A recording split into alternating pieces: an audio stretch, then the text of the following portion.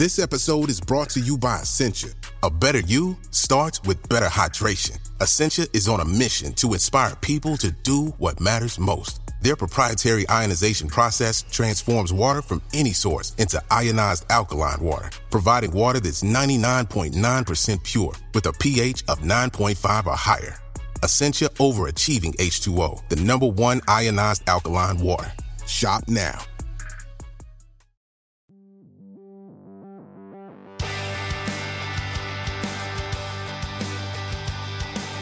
Hello and welcome to episode 3 of John Richardson and the Futurenauts. I am John Richardson and I'm joined by the Futurenauts, who are Ed Gillespie. Hello. And Mark Stevenson. Hello. How are you both? Who's had the most eventful week? Well, it depends if you consider slugs eventful. Oh, of course. Yeah, we also had kind of a visit from a feral fox downstairs. My neighbour Tom left his back door open and a fox came in, stole his flip-flop off the kitchen floor, proceeded onto the flat roof outside and started to eat it. Tom spotted him, so went out to shoo him away, and the fox just sat there staring him out whilst eating his flip-flop in front of him. And fair enough. It was stared down by the fox. And then the next day, the fox came back and took the other one. I saw a fox out on the roof earlier. He was eating something. Couldn't work out what it was. And it's only later we found out, it was Tom's flip-flop. So we've now christened the fox Flip. That is a fox. I mean, if you try and chase that fox down and it's staring you out, what that fox is saying is, what are you going to do to me? I'm eating your shoe. How much worse do you think my life can get?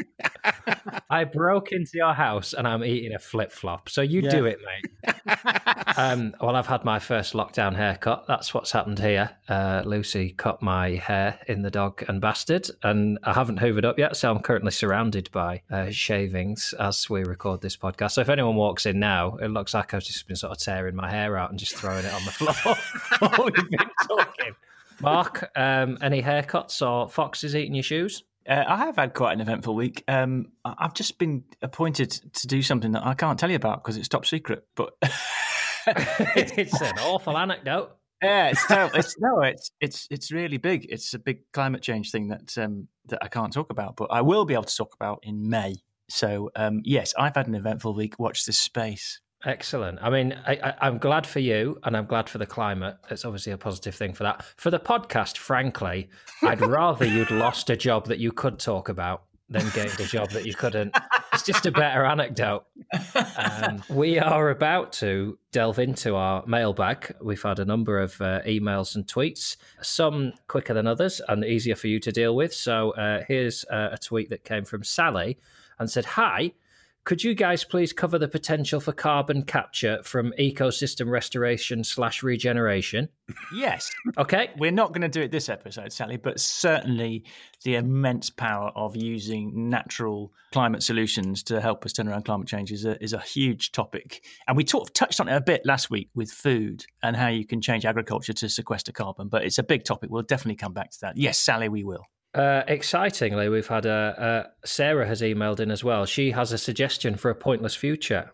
So we'll get to ours at the end, but she has suggested the iPotty as a pointless future, and she sent a picture of it. It's a potty with an iPad strapped to the front of it. So I don't know what other sort of tech enablements it has. She says it's called the iPotty. It's sort of self-explanatory.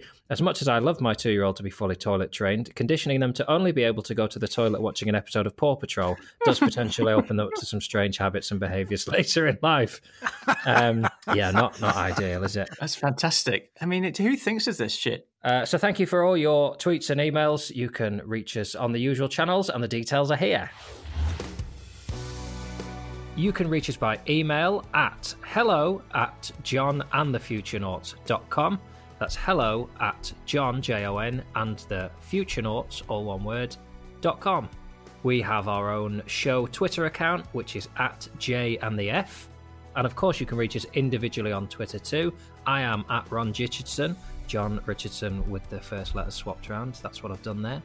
And you can reach Ed and Mark at the following. I'm Ed Gillespie @Frucool, which is @FRUCOOL.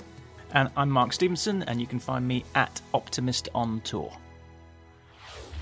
So we move on to this week's episode. This week we are discussing work, and while it's opposite, we have had an email which is about work. And again, it's a question for you two. I don't think I'm really invited to offer an opinion. It's from Jonathan, who says, would you recommend implementing a profoundly important idea for the democratization of the building and provision of housing across the globe, from the most vulnerable up, with the obvious might of one of the tech giants? Should I shake hands with the devil? Two different questions there, I think. But I think what he's saying is, without any details of what my project is or who I'm working with, would you two, complete strangers, tell me whether or not I should do it? Tough call. Well, I mean, I think should I shake hands with the devil is a bit of a lead, isn't it, really? I mean, in my experience, if I were with the devil and he proffered his hand with potentially a deal, I might, having read a little bit of mythology and theology, probably look back on that and go, I'm not sure this is going to be as benign as you're telling me it, given that you are the devil. The devil, yeah. But I think to get us into this week's episode, that whole social contract between the idea that he's basically saying that a large corporation is almost by definition devilish, gets us into what we want to talk about, which is that social contract and what works for and why we do it, what's broken about it, and how we can fix it. So it's a nice into the show, but we're not giving free career advice. Okay, so basically, Jonathan, cough up is the advice there. Ed, do you want to say a yay or nay, or do you want the dollar like Mark? Well, no, I'm going to say, I think I go back to the quote from UK environmentalist Jonathan Porritt, who always used to say, we all sup with the devil, just some of us choose to use a very long spoon. So I think in many ways it's about degrees of separation. Be careful about satanic handshakes. I don't think it works. There's a few blues singers out there who tell you how it all went horribly wrong. So we're discussing work. We're discussing it now, still under lockdown. So I think a lot of people are thinking about their jobs, how transferable their jobs are to home, how efficient they are. We set the bar as how fucked are we? Is the current work market a particular problem for you two? Yeah, I mean, I think fundamentally, the even before this crisis, we had what I call the social contract was actually completely broken. And this goes back to a French geezer, Jean-Jacques Rousseau, in 1762, who was talking about the purpose of work and the rights of men and women to actually have meaningful work, and also in that particular instance, access to land. The social contract is supposed to be this deal that we have between us and the provision of our labour or services that are employers and the state and society. And when that functions, we should all have meaningful work. We should all be able to earn enough money to make sure the essentials in life are being met. And we have a functioning social and economic safety net that looks after those who might drop out of that particular system. And all of that, unfortunately, has fallen apart to a greater or lesser extent in the last 20 or 30 years. Yeah, I mean, in the first episode, I mentioned that statistic, sort of 85% of people are disengaged from their work. And that comes from a report that Gallup do every couple of years called The State of the Global Workplace. And what they say is that only 15% of people are actually enthusiastic about the work they do. 2/3 are just not engaged, and 18% are actively disengaged. And that means that 18% of employees in most organizations literally are trying to sabotage that organization. And you think about what that says about how broken things are, where the job you provide is such that 20% of people actually want to kill you, and another 2/3 just don't give a shit. There's something very fundamentally wrong with that contract going forward. And I think it's down to this thing we often talk about, which is a lack of purpose, a lack of valuing the whole human, the idea that your salary is now bribery, not reward. Because, as we've seen with the crisis, the things we've been valuing and the things we've been rewarding have been entirely the wrong things. Is this a global problem then, or is it a Western problem, or is it a British problem? No, it's a global problem. I mean, Gallup did this survey in 155 countries. And actually, if you go to Asia, where you have much more traditional hierarchies in businesses, that very top-down, you do what I say, deference and respect. Actual active engagement there isn't 15%, it's 6%. So it's even worse in some nations because of the culture of how people think about work and responsibility and all that kind of stuff. So it's a global problem. It's not good anywhere. Yeah, and I think it's also the share of the spoils from the system that's really been robbed essentially over the last 20 or 30 years as well.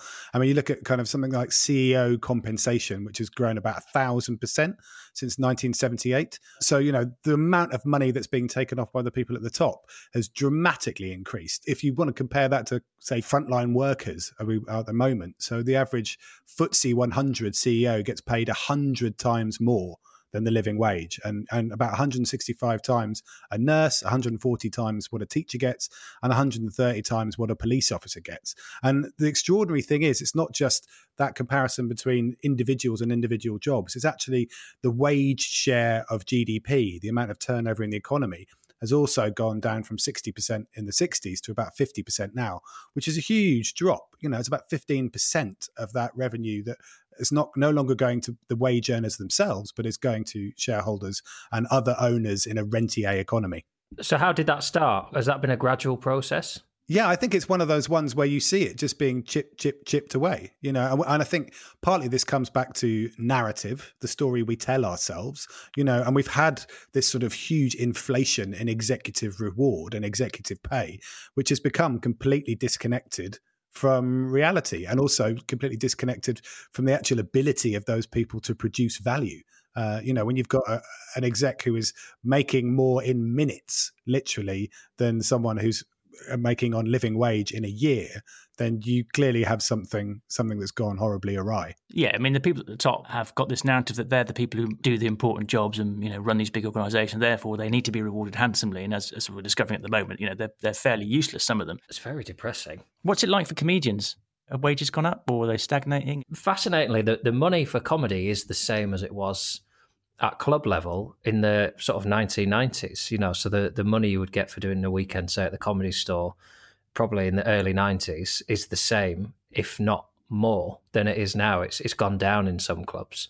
And is that because the quality of the comedy has got worse, or there's more comedians? It's a supply thing, or is it some comedy fat cats sort of creaming it off? Well, there's definitely been a sort of move away from the circuit in the sense of, what the aim of the job is, not to become... my ambition was only ever to be a successful circuit comedian and to pay my bills doing comedy, and everything else is sort of a bonus. But now most people start to get to the elevated levels of telly and things like that. So the circuit has struggled. There are more clubs, there are more comedians. And, the point you make about people's salaries not going up, most people, their disposable income has gone down, so they don't go out as much to comedy clubs. And at the moment, I think the clubs are in a real mess. And there's a lot of comedians at the moment struggling because of lockdown. But who do you prioritise in this situation?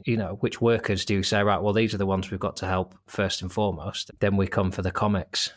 Yeah, I mean, I was hoping that, by asking that question, there'd be a lot of rich comedy there, but you've given us a very serious and very unfunny answer, John. Well, I'm just aware. The problem is, I don't sort of feel like a comedian anymore. I feel like a sort of TV gobshite. And so when people say, what's it like for comedians? I picture most comedians saying, oh, you're going to fucking tell me what it's like for me, are you? I'm sat in a pub that is in my garage, so, I can't really speak for anyone. I feel there's a sort of discomfort that I feel like I'm one of the CEOs in your story. I'm someone who gets paid far more than they should for their job, and I'm probably part of the problem. That's what I feel like. I feel like I'm being attacked, actually, Mark. So tell me who to give all my money to. So, interestingly, this leads on to the story of Daniel Price, who is a CEO. And he was earning about £1 million a year, running a small sort of software financial company. And he went out for a run with a friend of his who I think had been in the army and had worked in medicine or something like that. And somebody he described as somebody who was, her whole life was about service and doing the right thing and being socially responsible and helping others. And she was struggling to pay the rent. And he sort of realised through that conversation that he was part of the problem. How is it that she's struggling to pay the rent and I'm being rewarded ridiculously? So he sort of pretty much the next day went back to his organisation and he put everybody on $70,000, including himself. So he took a massive pay cut and everybody from the people in the post room up were on a minimum wage of 70 grand. And he says it's the best thing he's ever done for his company. And he's still doing it now? Yeah, absolutely. And what effect is he seeing? Well, I mean, he's got a very dedicated, very loyal staff. And he also says that I'm far, far happier because there is this lie that goes on that you get money and you become rich, and when you become rich, everything becomes easy and you become successful. And as we all know, it's a false contract right off. And this is why, actually, because there's such a false contract. In the average working day, average employee is actually productive for about 3 hours, because they just don't want to be there. They're spending their time reading news websites, checking social media, making hot drinks, texting, eating snacks. This all comes from a study that was done. So it's kind of, we don't want to be there. When we are there, we're not working. There's a massive productivity loss to everybody because those workers aren't working and they're miserable. The whole thing is completely broken. And most of us recognise that. Most of us recognise that our salary is a bribery, not reward. It also gets weirder as well, doesn't it? Because then we talk about productivity and you're wanting to get productivity up. But the fact is, if you've got a massively unsustainable economic system and you increase the productivity, you actually accelerate the pace at which you get to oblivion. And so it's like we want to put more wax on the tracks, more grease on the wheels in order to get to Armageddon faster. Now, I have questions going back to Daniel Price. I have two main questions. One is the sort of wage structure of everyone being on 70 grand. Do we not have this inbuilt idea that certain jobs become more pressured and more stressful, and there you get more money to do those jobs? If you were in a company where you knew you could get the same salary for doing a less stressful part of the work, would you not do that? And would that not lead to resentment within the company of, well, if we're all on the same, then I'll just do that because that looks easier than what I'm doing? Well, I think what this does is it's a great leveller, in that anybody who starts to shirk or isn't pulling their weight is very quickly pulled up, because it becomes more about the team. It's like, well, if we're all on the same and you're coasting, this is problematic for me. So I think actually it doesn't do that at all. And also, what you might find really easy, someone else might find really difficult. So there's you're doing that job over there because you're really good at it, but I could never do that job, but I can do this job over here. So what to you looks easy is actually quite hard, and that's why I'm doing this one, and so on. So I think it actually levels things out as far as we can work out. And when you have much more egalitarian wage structures, people tend not to take the piss so much. I think that's the interesting bit, because, if you look, like we say, we've looked at the Equality Trust stuff where you've got, a FTSE 100 CEO earning 100 times more than the person on the living wage. Now, clearly there's an order of magnitude issue there. And I know that some of the more progressive companies, even if they don't go for full egalitarianism, where everyone on the same salary, at least aiming for factor 4. Ben and Jerry's, the ice cream company, used to say this. They wanted to aim for factor 7. So the CEO could earn 7 times more than the lowest paid in the company, but no more than that, And I think they actually got to about factor 10. But, the reality is we're at factor 100. So that's why that ratio has to be turned down. Because apart from anything else, if you're earning 70,000 a year, you don't get much happier when you earn more than that. Because you become more stressed, more overworked, you have less time, you have more commitments. So all of the things that you're supposed to be enjoying are actually compromised by the additional burden being placed upon you. Well, this leads me on to what was going to be my second question about that model is it sort of began when he went for a run with a colleague who was struggling to pay their bills. How does that happen? How these CEOs, I mean, obviously there's an easy answer that they're evil and they're greedy and they want all that money. But there must be some understanding that they know. I mean, my mum sent me a video this week of the Spanish, the fruit pickers and the migrant workers in southern Spain who pick all our tomatoes and peppers and aren't getting paid the minimum wage in Spain. And, when questioned about it, these people just close up. They don't allow the journalists in. They don't answer the questions. They refute the allegations. They just say we are paying the minimum wage when they're not. These seem like quite easy things legally to sort out. And morally, people should know what they're paying their staff and whether it's enough. Yeah, but I think the question that comes from that is quite a sort of soulful one in some ways, because it feeds into this idea that, you're only useful in work in terms of the economic value you produce. And clearly, when we look at frontline workers and key workers at the moment, we know that's not necessarily the case. But also, it plays into that language of, the horrible, deathless language of human resources, and the fact that employees are seen as costs on a balance sheet. So when we get into difficulties like we're in this crisis, the first thing to do is someone in finance or in someone at the senior level is basically drawing a red line through people's lives on that balance sheet in order to reduce their costs. Now, that's a completely twisted way of looking at it. And I think we've drifted a long way back from where we used to have this social contract, as we were discussing at the beginning, where it's about a mutual respect and responsibility. Joseph Rowntree, the founder of the chocolate factory, back in the day used to say the role of employment is to allow employees to reach their full potential.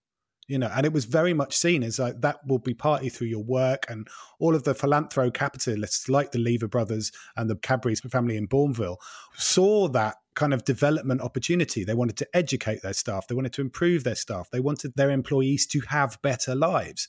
And you take that in the kind of stark sense that we see people now, where it's like the gig economy, 0 hours contracts. And if you're not being productive on tiny little cycles of time and timesheets, if you're in an Amazon factory where you can't even go for a toilet break without being scrutinized, how far have we gone from Rowntree's original vision?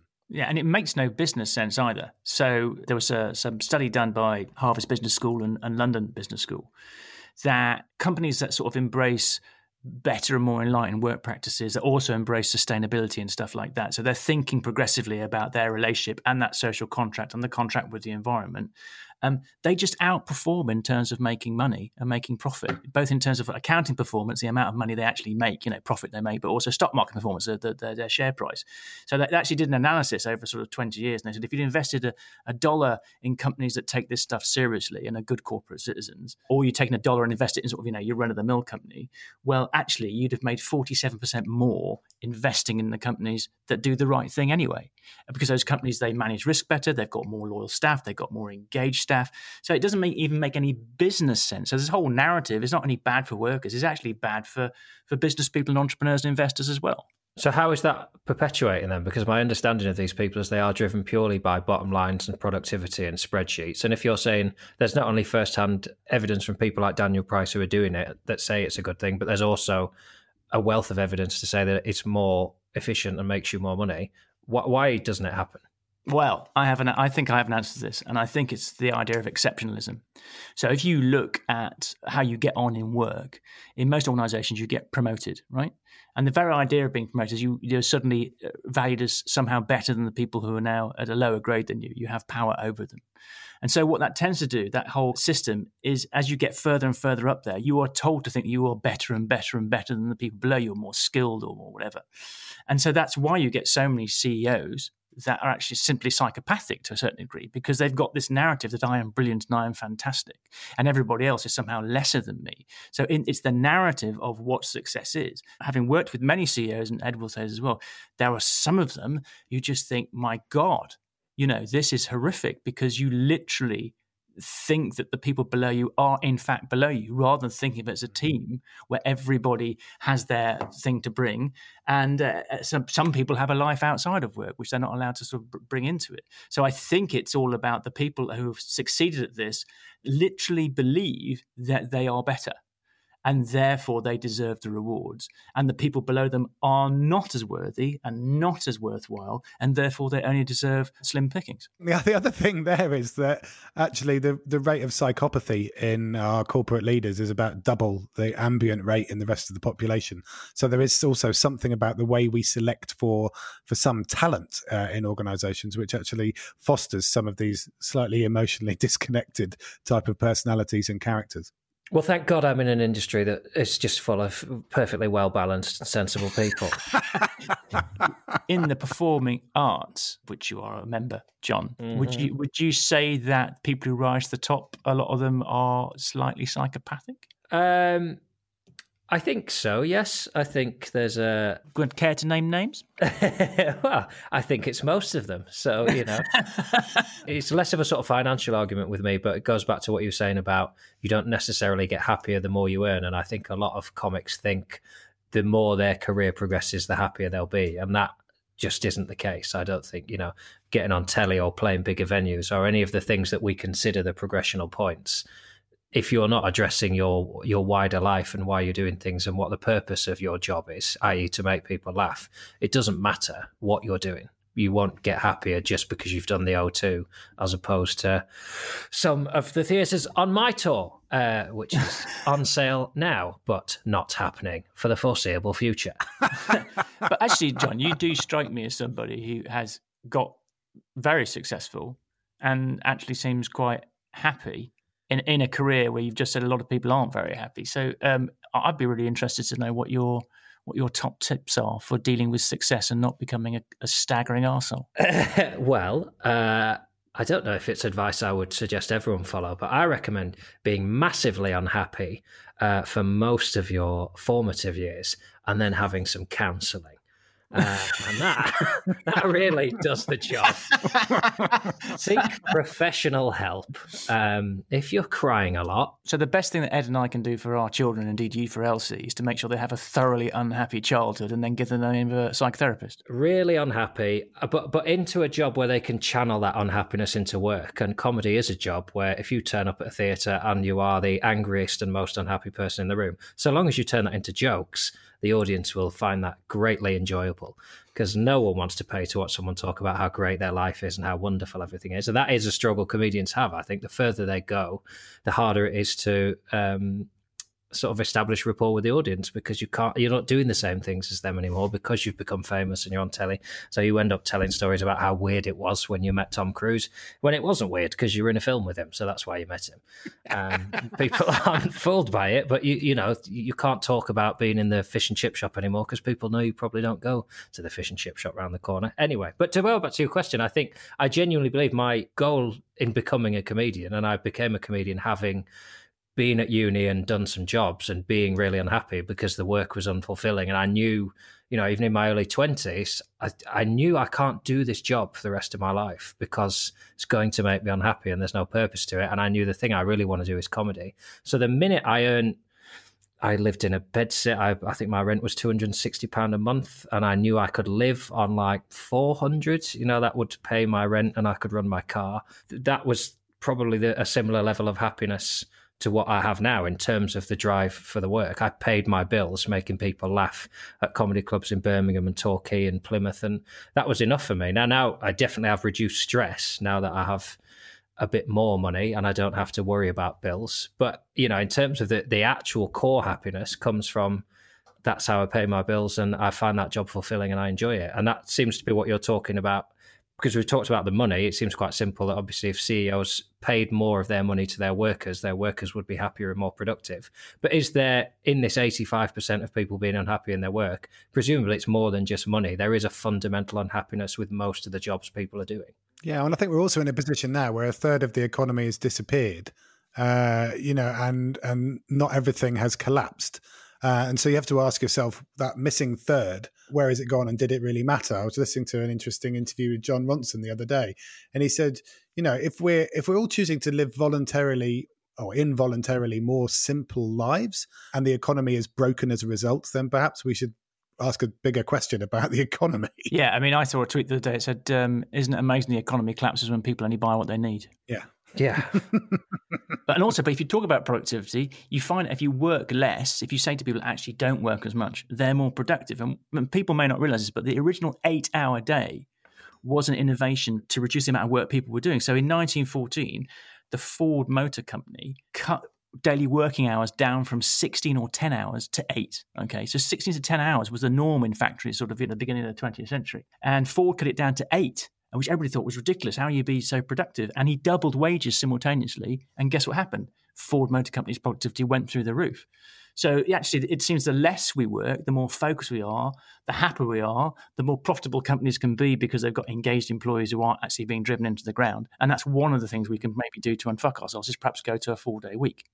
And people say, oh, God, what will happen to productivity? Well, the science says it'll go up. There's also a good example of the social contract, because one of the reasons that Henry Ford did that was so his own employees could afford to buy the product. Yeah, as you said, it's of no use to me if the average man can't afford to buy my car. So it's clear from that conversation that actually what you need to do is pay people more and ask them to work less. It sounds like an ideal situation, but the work itself still has to be good, doesn't it? I imagine the two of you have had some fairly shit jobs in the past. I think it's an understatement of the century. So growing up in East Anglia in the late 80s, early 90s, I had some quite extraordinary jobs with my stepfather's contract cleaning company. So I scraped rust off the top of Sizewell B nuclear power station during the construction phase. This explains so much about you, Ed. It does. And then obviously East Anglia is the home of poultry farming. Bernard Matthews turkey farms were a kind of rite of passage for most teenagers growing up in the Norfolk area. So I had another job which was sucking compacted turkey shit out of an Olympic swimming pool sized slurry pit, which was great. So that was one of those kind of 3 showers to try and remove the smell from your skin afterwards. And then the last one was actually vacuuming copper oxide dust, which they used to blast the sharp metal edges off oil rig accommodation units after they've been welded together on the dockside in Lowestoft. And, so it's like nuclear power stations, turkey farms, slurry pits, and oil rig accommodation units. It's not really surprising why I became an environmentalist. Wow. And was there any satisfaction in those jobs because they were so awful, or was it just brutal? It was. I think my mates and I at the time would look at each other and go, "These are the kind of jobs we will tell people we ended up doing as teenagers because they were so horrific." I mean, weirdly, the money was quite good. That was part of the reason we would do them, because you got paid good money for doing thoroughly unpleasant things. Do you think that's changed? So if you were to do those jobs now, there was, we were only talking maybe 30 years ago, but the sort of contract was, this is a shit, unpleasant job, but is absolutely essential. So therefore, it's quite good money to do it. Do you feel like even in the last 30 years, that's changed to a point where now those jobs are probably, all you're doing is sucking shit out, so you don't get much money? Well, possibly. I remember I was 17, and so the only thing I was interested in spending my money on was probably beer. So, when you don't have massive overheads at the age of 17, it wasn't like I was trying to make a living. This was basically entertainment money, I guess, at the time. Right. So good money to a 17-year-old who just wants something, £1 a pint, 50p a pint maybe back then. Three shillings. Oh no, I was going to say I remember 50p a pint. So I went, I didn't mean anything by it. But you started drinking about 8 though, didn't you, John? So. That's true. Yeah, but that was paid work. Growing up in the north, every pub had a pub kid. And you had to go in and just drink the drip tray. It was sort of similar to the turkey shit thing. Mark, have you ever sucked turkey shit out of an industrial-sized swimming pool? No, I have to say very happily that I've not. Worst jobs ever done? This one? No. I also spent a fairly miserable time in Swindon as a systems analyst. So doing computing stuff very pointlessly for a building society. And that was pretty soul-destroying. But I think the worst job I ever had, actually, was when I got fairly successful in my boring corporate career, which I had for a tiny bit. And I ended up being the marketing director of a boring financial services transaction company. And they, were showering me with share options and a pretty good salary and whatever. And I found it fascinating how they worked. But the thing that used to depress me was, I would go into the boardroom and say things like, I think there's a real environmental angle on this that we can, bring up, and actually, because our product actually saved loads of carbon emissions. And I said, well, why don't we sort of tell people about that, because it's a good thing. And also, let's not sell it to bastards. Let's not sell this product that actually makes businesses more efficient. Maybe we don't sell it to tobacco companies. Maybe we don't sell it to arms dealers or whatever. And what I found fascinating about that was they looked at me in the boardroom like I was some kind of, hippie. But then in private, every single member of that board of directors came to me and said, I agree with everything you're saying. And I found that quite depressing, because it's about that narrative we're talking about. Everybody thinks they can't do the right thing because they think there's a social cost of doing it, whereas privately everybody thinks they should be doing the right thing. And I found that profoundly depressing. So I left and became a stand-up comedian for a year, which, as you know, John, is the best career in the world. Absolutely, for a year. But you stopped, though, and can I commend you on behalf of all comedians for stopping? I thought you were going to commend me because I was terrible. Can I commend you for stopping? There are a great many people who are shit at comedy who don't stop and do something else. So hats off and a round of applause for giving it a go and saying, I'm going to do something else now. But there's a point here, I think, which comes to our earlier conversation, which is about when people feel it's an attack on them, their personality, or that who they are and who they see themselves as, then that's a kind of a psychological trauma rather than, say, just the physical one of doing say, difficult or backbreaking work. Well, that goes back to your point as well of, when you asked about why there's a sort of psychopathy amongst people at the top level of that job, learning to disregard that and learning to have 1,000 people not laugh when you're trying to make them laugh and you're telling them things that you think, it should wound you, and it should be, painful. And comedy is just learning to get over that and have another go and shedding that feeling of, well, bollocks, I'll be in a different town tomorrow. I think that makes you slightly invincible. You know, you just realize, a really bad day for me it's humiliating, but I'll just go and do it again. And you lose that, oh God, I hope that doesn't happen. And in so doing, you become a psychopath. Shall we move off our own jobs? Shall we discuss how we unfuck ourselves then? Because the headline figures you've quoted of the volume of people unhappy and the wage discrepancy from top to bottom needs redressing and quickly. Are there systems in place that are doing that or starting to do that? Yeah, no, definitely. And I think this is the whole idea of the renegotiation of the social contract, you know, the thing that's supposed to serve and work for all of us. I mean, I think everyone has a reasonable expectation they should have meaningful work, a fair reward, and be involved in something bigger than themselves. And we see that fundamentally through this particular crisis. And the fact is, in order to do that, you need to keep more money circulating in the economy. And you need to have a more even distribution of the collective wealth that we've already accumulated. I often describe it as saying we're already rich beyond our wildest dreams. The trouble is, it's incredibly stratified where that wealth is. To be in the top 10% of earners in the country, you only need to be earning about 40,000 quid, which means there's a long tail. You know, the 90% of people on the workforce are actually earning a lot less than that. And people have a completely skewed perspective of what a reasonable and average income is for people in the UK. And so coming off the back of that is, you know, essentially what we tend to want in the UK is we want Scandinavian public services on American levels of taxation. and that's an impossible thing to have. I mean, the reason that Scandinavian social democracies function is they don't put the maintenance and preservation and growth of capital at the heart of their purpose. You know, they genuinely have a more collaborative collectivism around the way that, you know, they're not communist, but they are socially responsible capitalist systems. And so everyone there has a realistic expectation. They are happy to pay their higher rates of taxation, which are not actually dramatically higher than ours. But because of that, you know, they then know that they will have every opportunity to educate themselves for free to whatever standard that they choose or select they wish to educate themselves to. They also don't have to worry about when they get sick. So if you are able to educate yourself and not have to worry if you get ill, that's incredibly liberating for you in terms of the work you might then go and choose to do. Because you all of the safety nets are in place. The flip side of that is, you know, the absolutely rampant dysfunctionality of America, where it's sort of winner takes all mentality, and you have literally tens of millions of people who don't have healthcare, you know, are falling out of the bottom of the system and can barely live on the wages that they're able to obtain. And if you want to go to college, you've basically got to put yourself in decades of debt in order to pay for it. Now, we're somewhere in the middle and we're sort of floundering.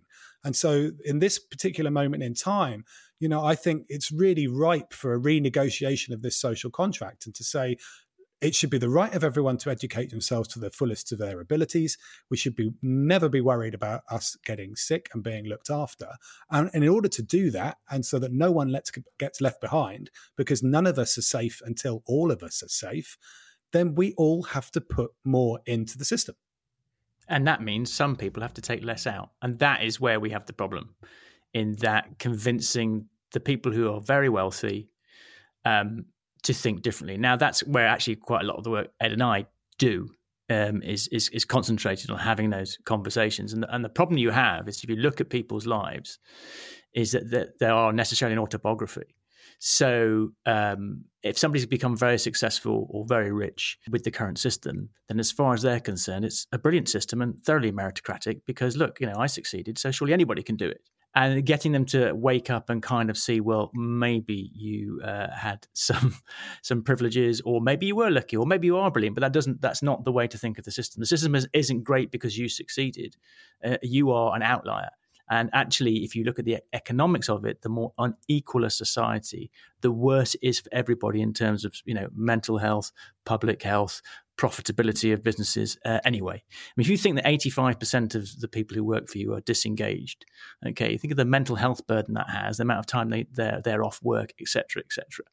So actually, you know, making things more equal is a win-win for everybody, rich and poor alike. And that conversation has been bubbling under. I think that this crisis gives us an opportunity to bring it much more into the mainstream because it's so obvious now that we have to have that conversation, especially as the world's governments have just got themselves massively into debt. Yeah, and people can't have it both ways, because people want to have this right to be a tax exile, to live offshore, to not pay your personal tax. And this is the kind of the Branson dilemma incarnate, where he's happily been living off on his Caribbean island, and then is turning around for a £500 million loan from the government in order to shore up his businesses when he's worth several £billion. Now, okay, he's fine. He hasn't got a bank account full of cash, and he'd have to leverage that. But I think most people in their gut just know that is fundamentally wrong. And if you want to have the system bail you out or support you or help provide bridging finance to your failing business, then you should also be personally paying into and supporting that system. And I think that's the kind of the skullduggery that's now being laid starkly bare in this new reality in which we find ourselves. It's like going, we're all in it together, people. We hear this as a kind of banal corporate mantra, but now the reality of being in it together is actually the shit is hitting the fan. And if you want to have these bailouts and you want to have these deals and support from the public sector and from the state and ultimately from everyone as taxpayers, then you are going to have to make the right concessions, and we're going to want to see you reinvent and remake your organizations and your businesses in a way that will serve the world that we need to see, which is low carbon, egalitarian, and it actually looks after everyone in society. I mean, my big hope for this is that it will change, because it has to. The world is broken, we know that, and at some point we know there are ways to fix it. And therefore, that's why I talk about the good, the bad, and the ugly, as I talked about in episode 1. The bad is that most things are broken. The good is it's fixable. The ugly is it's going to be a very messy transition. But we will necessarily have to move from the old world to the new if there's going to be any business or any government or any prosperity or any education. So it's a long battle. And as Martin Luther King said, the arc of history bends towards justice. It doesn't suddenly, do a leap. But it's there, I think. And it also comes back to the education system. That's the other way we kind of unfuck ourselves, is think about what education's for. And again, drawing an analogy with the Scandinavian countries. So if you asked the UK what is the education system for, it's an interesting question, because I've been involved in some projects going around the country asking people, what do you think education is for? And people don't quite know. And the answer that comes out probably most often is, well, it's there to prepare you for work, basically. It's there to prepare you to be a productive human being to contribute to the economy. If you go to Finland and say, what's education for? The Finnish government decided several years ago, 20 years ago, that the purpose of the education system was to create happy Finns. We want to create people who are happy. Okay. And what they also did was they started to pay teachers the same as they paid their doctors and their CEOs and other sort of high value professions like lawyers and whatever. And they said, we value the happiness of our population above economics, and that's the narrative we now need to have. And of course, the Finnish economy is doing very well, because they've got a bunch of people who are happier in their core, and they have a social contract that they believe in, and therefore they have a much better relationship with their government and indeed their corporations. So these are broadly issues for governments and people in power, I would say. What could you say to listeners, individuals on a sort of practical level who are unhappy in their work at the moment? I mean, we were all people, I guess, who at some point stepped away from what they were doing into a slightly more unknown. So I have this question that I use when I'm mentoring people. And I use it with everybody, but I mentor quite a number of young people. And this question is always very revealing. And the question I ask people is, if I gave you £1 billion, what would you do? And what you're doing with that question, I mean, obviously, after you have a massive party, buy stacks of champagne, and go on a really nice holiday or whatever, what would you do then? And what you're doing with that question is, I'm giving you an imaginary world where you and anybody you may choose to care about is freed of any possible financial worry here and into the future. So what would you do with your time? And people go, when they think about that, and they come out with all sorts of things. Well, I'd go and work in animal rights, or I'd like to, work to improve taxation, or I want to work in the caring industries, or I'd like to be a comedian, or whatever it is. They say that's what I'd really want to do. So then you just go, right, well, if that's what you want to do, work out a way to go and do that anyway without the £1 billion.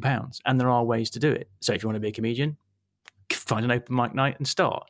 If you want to be a nurse, then start studying to be a nurse. Whatever it is, there are ways to do the thing you want to do. And a lot of people do. They say, I'll wait until that's in place or that's in place, or I've got this much money, I've saved up that or whatever, to start doing the thing I really want to do. And then they get trapped. And a lot of people that I work with, they've kind of built their own prison of a set of thoughts. Say, I can't do the thing I want because I've got all these responsibilities or whatever over here, or I can't do it until I've got enough money, or I can't do it because it's too late, or I can't do it because I feel I'm not good enough or whatever.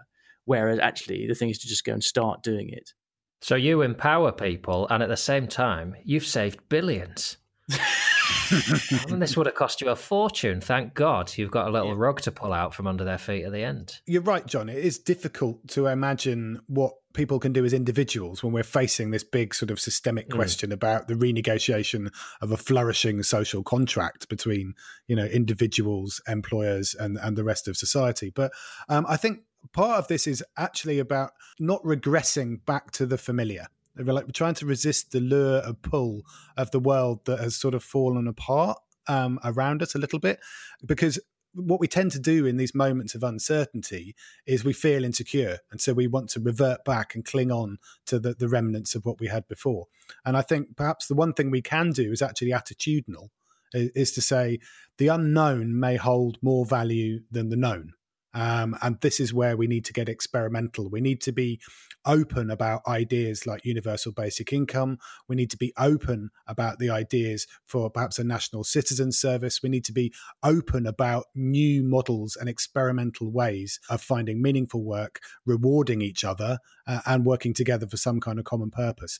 And I think we've got to be very cautious about people who offer false promises about a back to normal type of recovery. This is going to be a bit of an adventure for all of us. And I think our attitudes need to be in line with that. Yeah, and underlying all that, I think there is this idea of generosity, in that the whole way we've been brought up to say, it's a competition, you win, you succeed, you're better than other people, you get promoted. And actually, it's, to stop seeing our colleagues and our neighbours as people we're competing against in a rat race to get, to corral some more resources for our family, and to start, as we are, I think, in this crisis, seeing us all as part of the same story. And I like to say the human race is a co-inspirational network. We either go up together or we go down together. And another practical thing is, on the back end of this, when we're allowed back out on the streets, I am predicting a massive social movement along the lines of Extinction Rebellion, which will be about the social contract and rebuilding it, and articulating some demands for meaningful work, a fair share of the spoils, all that kind of stuff. Now, the thing to say about those kind of on the streets movements is there hasn't been a single one in history where 3.5% or more of the people got on the streets that didn't succeed. So when it comes time to get on the streets, we just need 3.5% of the population to do that, to demand this new thing. And over time, we will get it. Right, I'll do some sums. I'll send out some emails. We'll get the numbers. Presumably those people will be paid to protest, and the protests need only last a maximum of just under 3 hours to be productive, right? I think you're beginning to think a bit like a CEO there, John. Oh no, I've revealed myself as a psychopath. Well, some positivity at the end, and that's good. I hope that proves to be the case. We end, as ever, with not negativity, but humour about the direction that we are choosing to head in, or a possible future for ourselves. And it's time for Pointless Futures. Yes, so this week, John, we have, in the wonders of the pandemic, we have an app which has come out from agency We Are Social called SnapSafe, which is a sort of Snapchat extension. It's like if you were wandering around with your face glued to your mobile phone in a public place and concerned that you wouldn't be able to be maintaining your 2 meters social distancing from people around you, then this app uses augmented reality to send you a message to alert you when you've got within 2 meters of somebody else. So this is a kind of like use your fucking eyes type of moment and take them off your screen. It's fantastically pointless future. Yeah, I mean, this is a creative agency which is called We Are Social, that has, is all about visual imagery and connecting to brands, has just basically gone, oh yeah, yeah, we've forgotten that people have got eyes. And it's literally insane. And they've put it on their website. It's like, oh, we're doing this wonderful thing. And again, it actually, going back to our earlier conversation, it kind of exposes that kind of like, there's a whole bunch of bullshit jobs out there. I mean, if the pinnacle of your ability as a creative agency, which is supposed to be helping people communicate, is to come up with that kind of shit, you really need to question the whole sort of underlying ethos of your business, surely. Yeah. I see their website is quite grandiose in its use of terms like, UN mandate, and we were asked, and all companies have been, encouraged to think of ways of helping in the current situation. Are you suggesting that either they've gone insane and they genuinely believe that this app is the best way to do that, or they know it's bullshit from the start and they just want some press? I think they've gone insane, but they don't know it. And that, I think, is actually an allegory for a lot of organisations. If you look at what's wrong with work, which is what we've been talking about throughout the episode, is that a lot of the ways that organisations think, if you looked at it from outside, you'd go, that's bonkers and mad. But to them, it seems normal. I mean, to them, they'd have probably come up with this idea in some brainstorm or thought shower or suggest fest or whatever you call it, and thought, that's brilliant, fantastic, yeah, we could do that, brilliant, let's do it, people are going to love it, without actually being able to step up and go, no, it's shit. It's like Mark. It's like the brainstorm we had about TV ideas, wasn't it? Around radical behaviour change. Where this is one moment where Mark and I were involved with a TV production company that shall remain nameless, and we were trying to come up with ideas about radicalising people for good, and the idea that you could get people involved in hugely powerful, purposeful campaigns and get them to transform their lives and the way they felt about themselves and do positive things for the world. And we had this big convened brainstorm, and we all sat around for half a day with the best and brightest of their creative team. And the two ideas that came out at the end of this brainstorm were refugee dating and fat jihad. Using jihadi training techniques, because we talked about radicalization. For good sake, you look at how jihadis are radicalized. You can use those techniques to radicalize people for good, and they were like, "Great, fat jihad. We can use jihadi training techniques to help people get slim." I know. Mark and I walked out of this building at the end of the day, took one look at each other, and both said simultaneously, "We are never working with these people again." Okay, well, in the interests of our ongoing relationship, I will make it clear that under no circumstances would I watch either of those programs. But I would Sky Plus Fat Jihad in a fucking heartbeat. Well, that's the end of our time. Thank you both for your company. Thank you for listening. You can, of course, as we mentioned at the beginning, get in touch by email or tweet, and the details are here. You can reach us by email at hello@johnandthefuturenauts.com. That's hello@John, Jon, and the Futurenauts, all one word, .com. We have our own show Twitter account, which is @JandTheF. And of course, you can reach us individually on Twitter too. I am @Ron Richardson, John Richardson with the first letter swapped around. That's what I've done there. And you can reach Ed and Mark at the following. I'm Ed Gillespie @Frucool, which is @FRUCOOL. And I'm Mark Stevenson, and you can find me @OptimistOnTour. That's it for this week. Thanks for joining us. We'll be back with a new show next week. Bye-bye.